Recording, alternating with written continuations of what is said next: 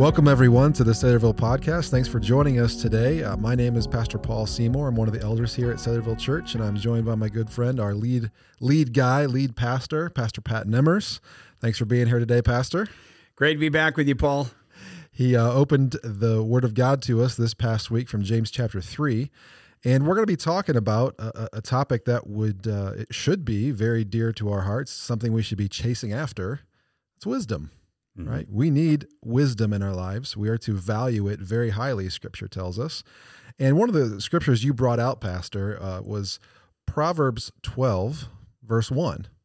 And it says, "He who loves instruction loves knowledge, but he who hates correction is stupid." Now, I love idioms, Pastor. I love the good old sayings.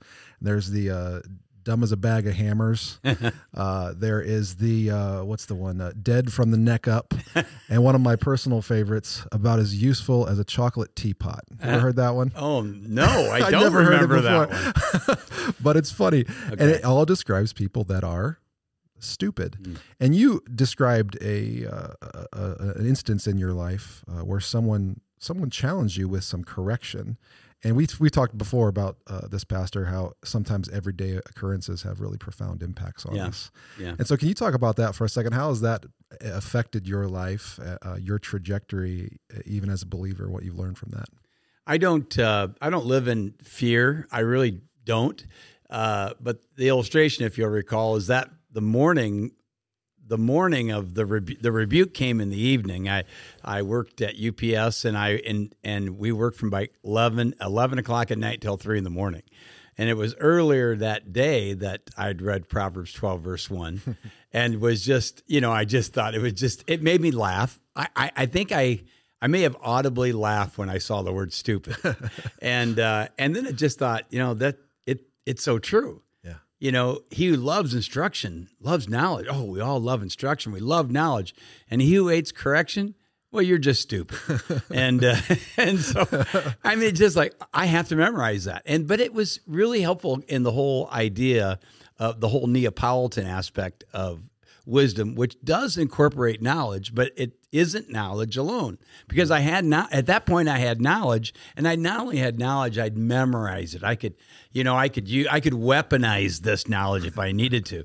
But instead, God said it was very spiritual, because it was as if God from heaven was saying, "Great, I do want you to memorize that because I'm setting you up for something tonight."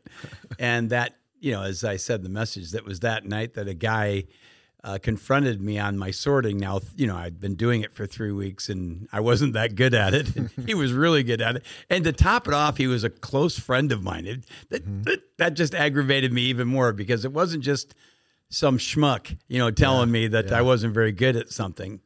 He was a friend, and it's the friend that loves at all times. That's right. And sharpens you. So that's one of the things we say around the counseling offices often, is that the people that say the hardest things to you are often your best friends. They're the ones that love you the most, because they're not willing to just let you go along to get along. Yep. They want you to be better. So you mentioned just now the Neapolitan. That was one of my dad's favorite ice creams growing up. And if you know about Neapolitan, it's the 3 flavors, right? It's the 3 flavors in one. I think you mentioned one there. Explain the Neapolitan thing a little bit more to folks. Well, I said, the Neapolitan is a particular kind of ice cream that has 3 flavors: vanilla, chocolate, and strawberry. But you remove any of those flavors, and it's not Neapolitan. You can call it something else, but it's not Neapolitan, And it's this, and I use that as an analogy for wisdom. That wisdom incorporates knowledge, it incorporates understanding of that knowledge, and then it incorporates the thing that James as well, and all wisdom books eventually get after. What are you doing with what you know? And the application or the experience of it. What are you doing with what you know? That's good. Speaking of pulling no punches, that Proverbs 12:1 doesn't pull any punches. It says, if you hate correction, you're stupid. Yeah. About as useful as a chocolate teapot, right?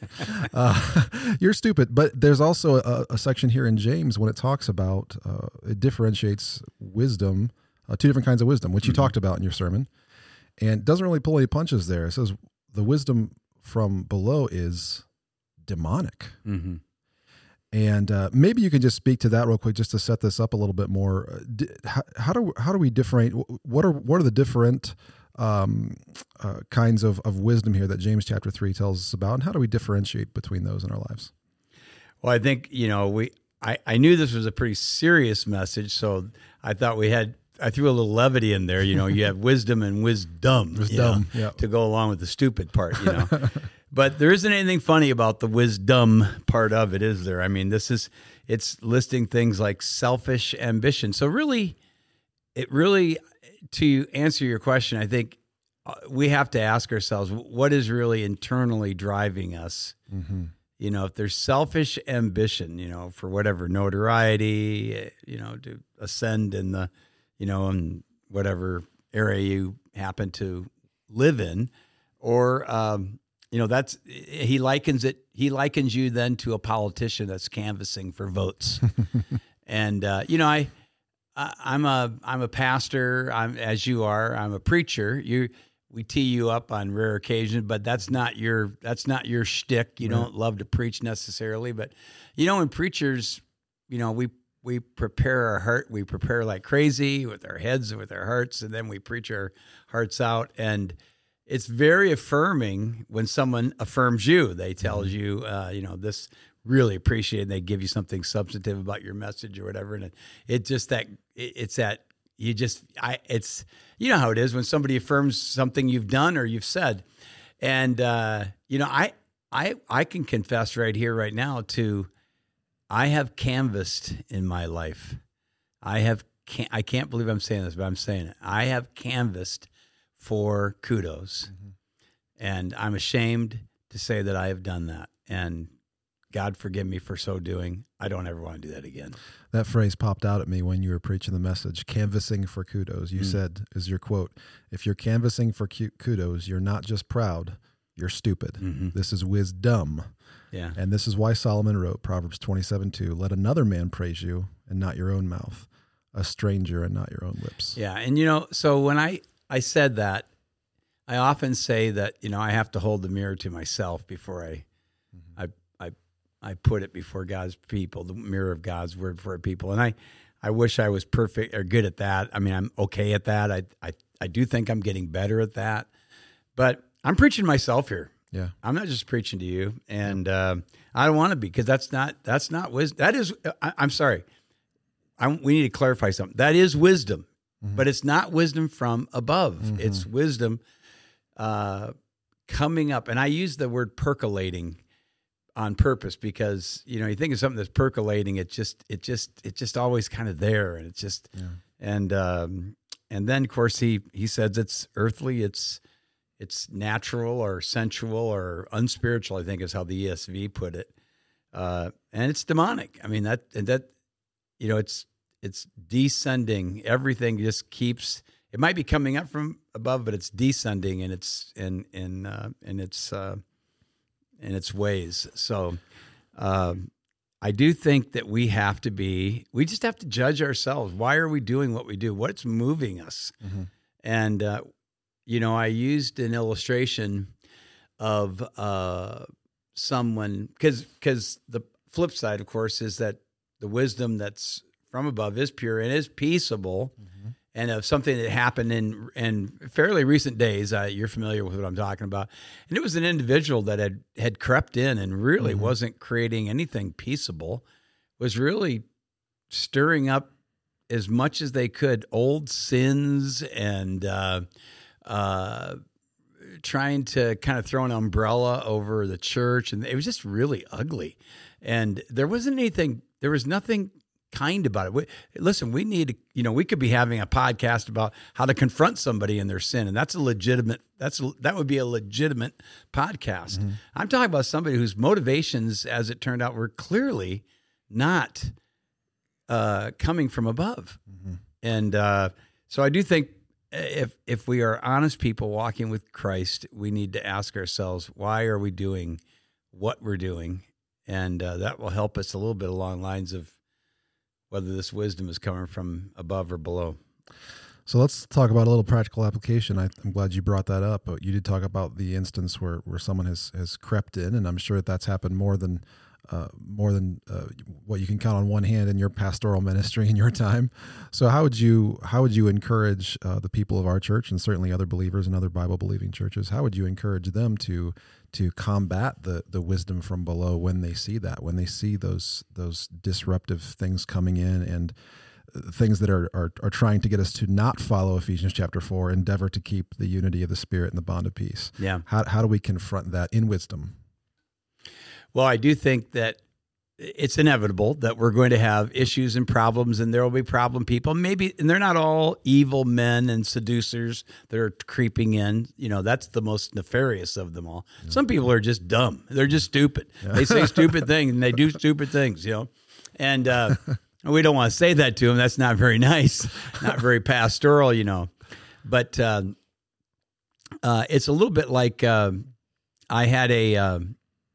I met with somebody very dear to me in ministry several weeks ago, and he was asking about our ministry and recognizing he had pastored small Baptist churches, like most pastors have in our circles have done for their lives. He served the Lord very faithfully all of his life in numerically small churches, and he was looking at the size of this particular church and the Engage network and the breadth of all of this, and he just thought that, man, given all the impact that you have had, and he was actually being very kind, but he said, you have had to have some Herculean evil thrown at you, and there must be a target on you and all this. Mm-hmm. How do you deal with these problems when they come up? And, I thought about his question for a few moments, and I thought, the first thing I want to do is give glory to God for his kindness. He's just been very kind to us. None of this is deserving because we've got some kind of a formula that works. But yet God does guide us through his word. And I told him, I said, our philosophy is when these things creep up, be it nefarious or otherwise, or just out of ignorance, you got to get after them. You don't have to be mean-spirited, but you got to get after them. Mm-hmm. You got to have conversations. You need to talk to somebody. You need to have, and I said, you need to get at the friction before it becomes an infection. Mm-hmm. And I was telling a dear friend of mine we had a little hiatus, a little vacation last week with some friends of ours, and I gave that line to him. We need to get after things when there's friction before there's infection. Mm-hmm. And he says, yeah, because when there's infection, there's usually pus. And we have stupid and strong. Pus is really gross. But you don't get pus unless you have infection. And you don't get infection unless you've not dealt with this problem first. And so it's just an illustration, I think, of to answer your question. Try to get after things quickly. Let me just stretch this out a little bit further. Mm-hmm. I had a conversation with one of our pastors in the Engage Network who had an issue recently with somebody, and they were in the church, and it wasn't a big deal, but I appreciated what he did. He went right over to their home, and he spent 2 hours in their home. They just talked, mm-hmm. and at the end of the day, he understood that person better, and I'm certain they understood him better. And I think he avoided the infection. Mm-hmm. There was some friction there. Mm-hmm. And I think because we are who we are, procrastination is always there, and you might have an excuse, or it's not that big a deal. Not everybody gets along, whatever. I mean, we're not all meant to be best buddies. Let's just move on. Sometimes that is the case, but other times I think it's just really, really wise to lean into those situations, and you'll avoid the infections. So good.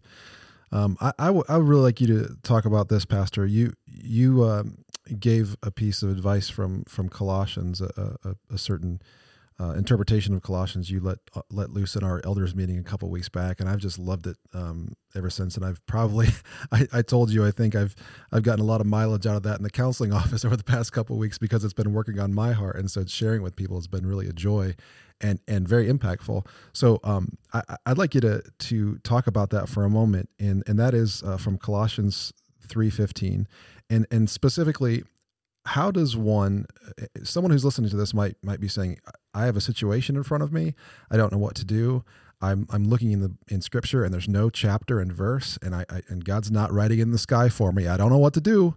So how do I apply wisdom in this situation? I just think that's gold. So I want you to maybe expound on that a little bit. Well, Colossians 3:15 says, let the peace of Christ rule in your hearts. Now that sounds pretty subjective, and it is subjective. It's by the same token, it's real. It has to be real because we're told in Scripture that it's real. The peace of Christ, I think we rightly understand that to mean the green light. This is the direction I need to go. It's not, it's not like black and white, but I sense the Lord's leading to go this way. And I used the illustration of the yield sign. Yeah. To me, that was very powerful. I shared the message. We're sharing again. Being in Brazil several years ago with one of our missionaries, and we were coming up on a yield sign. He just blew through that thing. I'm literally clinging to the back of the seat, and he just laughed out loud. He just roared out loud. He looked over from the steering wheel. He said, Pat, down here, yield means go and stop means slow. And we laughed. But I thought, oh my goodness, how do you avoid absolute catastrophes down here? We all know what a yield sign is. It's not a stop sign. It's not a green light. It's a yield. It's more subjective. And I think, when we don't have a clear message from God's word on which way to go, then we have to, then we look at it as a yield sign. Slow down, look both ways, and proceed with caution. That's what a yield sign's telling you to do. And but when you enter into an area, an intersection with the yield sign, there's a place where it's like, yeah, I'm safe to go. There's nobody coming. I'm okay here. I have the right of way. And I think spiritually speaking, because that word rule, that let the peace of Christ rule in your heart, it's the only time the word is ever used in the Greek New Testament, and it means to umpire. And it's so great because anybody who knows anything about sports knows what an umpire does. And you may not like it, but he's the one who makes the call. He's safe. He's out, And that's what God's peace does with those situations which we don't have a hard, fast green light or stop sign. And when the traffic is clear, so to speak, you go forward. If you recall in the message, I gave an illustration without getting too detailed about how a friend of mine here at church and I, we both were discussing a certain situation, and we both saw yield signs, and we did the thing that our missionary did with me. We blew right through it, and we had a spiritual fender bender as a result. But that was on us. Yeah. We didn't have peace, and we went ahead. That's not a smart thing for you to do. And by the way, I would say this as well, just to conclude this segment of our podcast. If you don't have peace about something, a lot of times that just frustrates you, but that's God's leading. That's God's leading. That's God's leading to say, don't move forward. Yeah. I'm reading a book, second installment. I can't remember. It was Alan Vaughn. I can't remember. It's called Being Elizabeth Elliot. It's a very provocative book, actually. And, Elizabeth Elliot gave me advice when I was widowed. I wrote her about my wife, Marilyn.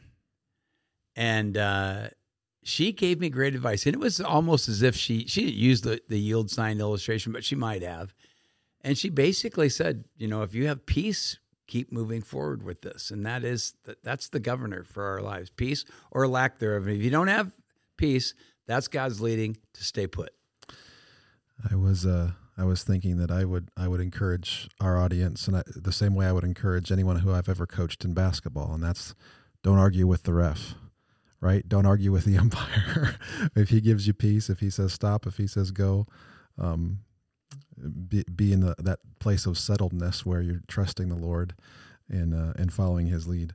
I'm sorry, I didn't hear anything you said after I coached basketball. You don't think I coach basketball? I'm just teasing. I'm teasing. Oh, this is good. There's a wisdom books in Scripture, of course. And I think, Pastor, you might do this. I know our family does this. We try to be in Proverbs for the days correspond with the days of the month in general. And there's so much wisdom in Scripture. And we also include in that a book that is dear to my heart because it's a song book, the Psalms.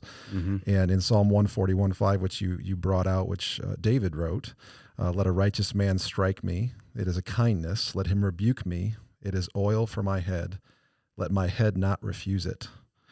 Now, of course, David had written that, and you referred to his growth in humility over the trajectory of his life. So why was he a man after God's own heart?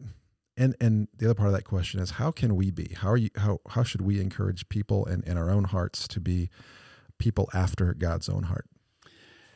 Well, and I argue that I don't know that it was the only thing, but I think it was a huge reason why he's described.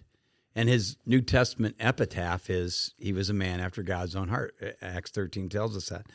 And it's because, and I just started thinking randomly, I mean, so random that I listed moments in his life when Abigail, who would ironically become one of his wives, but when she approached him and kept him from killing her husband, who ended up dying anyway of a heart attack, the time he cut Saul's cloak in the cave, the time he was pridefully numbered his troops, and the time Nathan the prophet confronted him after his sin with Bathsheba, and even Shimei, who the least known situation, he was that guy who was chucking rocks at him as he was running away from Absalom.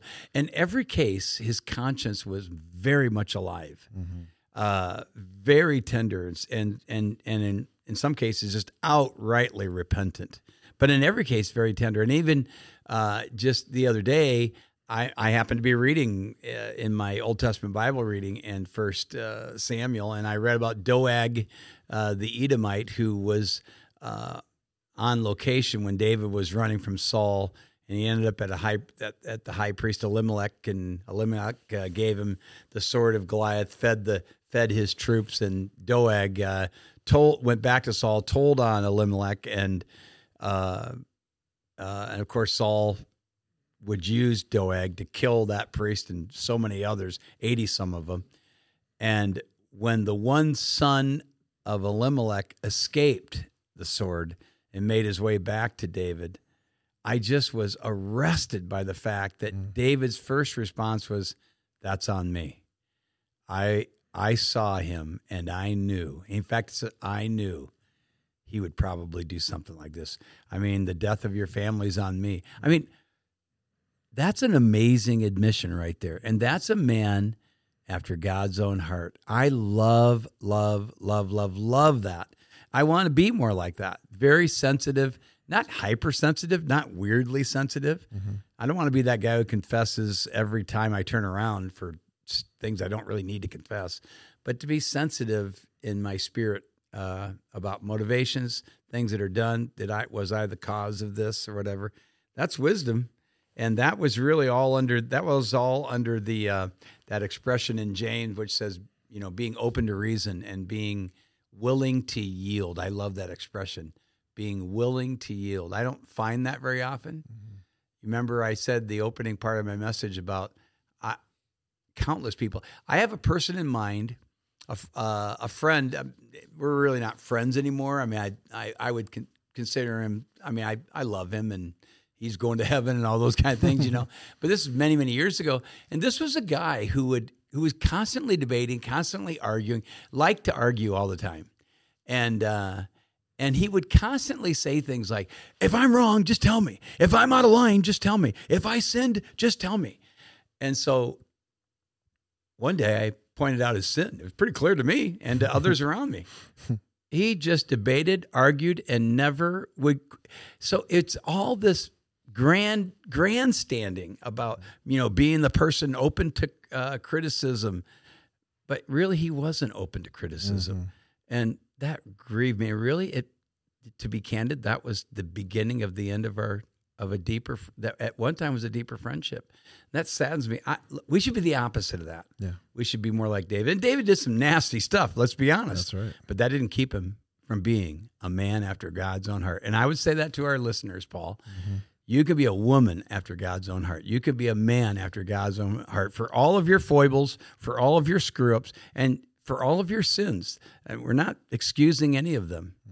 But be one with a tender conscience who's willing to confess their sin, turn back to the living God who is faithful and just to forgive you of your sins and to cleanse you from all unrighteousness. We need to be willing to speak the truth in love and also receive the truth in love, right? Amen. We need to be willing to not just be to love each other enough to say hard things to each other, but to also be humble enough and yielding enough to take those criticisms and, hey, there might be a kernel of truth in there I need to work on. Paul, I can't believe you just said that, because I told you I've just started reading about 6-7 chapters into this book on being Elizabeth Elliot. It's a very provocative book. The author tells us in the first or second chapter that, she has uncovered aspects of Elizabeth Elliot's life that has heretofore not been told, and they are eye-opening. Mm-hmm. She was still a woman after God's own heart. Mm-hmm. I'll just say that. But the author, having learned it, went to visit Elizabeth Elliot's grave out east. And she talked about visiting the grave, and the quote that was on, there's a beautiful quote. And for some inexplicable reason, she saw a gravestone right in front of Elizabeth Elliot's, and she walked in front of that gravestone and cleared the grass away. And she was talking to God at the same time, wondering, should I tell all of Elizabeth's story that I'm learning? And she cleared, she said, Lord, what should I do? And she went around to that gravestone, cleared the grass that had grown up over the stone a little bit, and it said, speak the truth in love. And she said, right there, I took that as a sign from God. That's what I was supposed to do. So I love the fact that you quoted that Ephesians 4, that's Ephesians 4:15, I think. I might check I don't know about my reference right there, but that's what the Bible says. One of the things that we say, I also do music here at Cedarville Church, and one of the things that we say in our rehearsals is that we have to be constructively critical of each other, but we do it speaking the truth in love. And because if you're not willing to say, hey, that note was wrong, or you're a little flat, and people have said these things to me before, and I'm grateful for that. Not only do they love you and want the best for you, they also want the best for the team and for the song and for God's people as we lead them in worship. Because when you are either unwilling to speak the truth in love, say what's true, and also unwilling to receive the truth and make changes in that context, then you practice what's wrong. You practice what's wrong together. And so you will always do what's wrong over and over. But if we correct each other and we point each other on the correct path, it's good for everybody. Amen. That's a great final word on this subject of wisdom. Thanks, Paul. Thank you, Pastor Pat. Thank you for everyone for joining us today for the Cedarville podcast. We're thankful you've been with us today and for 2023. Thanks for listening and being willing to grow in your walk with Jesus. Let me pray for us as we wrap up today. Lord, thank you for your wisdom from above. Help us to have the ability to differentiate between wisdom from above and wisdom from below, and help us to reject the wisdom from below and live in your truth, walk in love, and build each other up in our faith so that we could look more like Jesus. We thank you for your mercy towards us. Help us to live the rest of this day for you. In Jesus' name we pray. Amen. Amen. Amen. Thanks, everyone.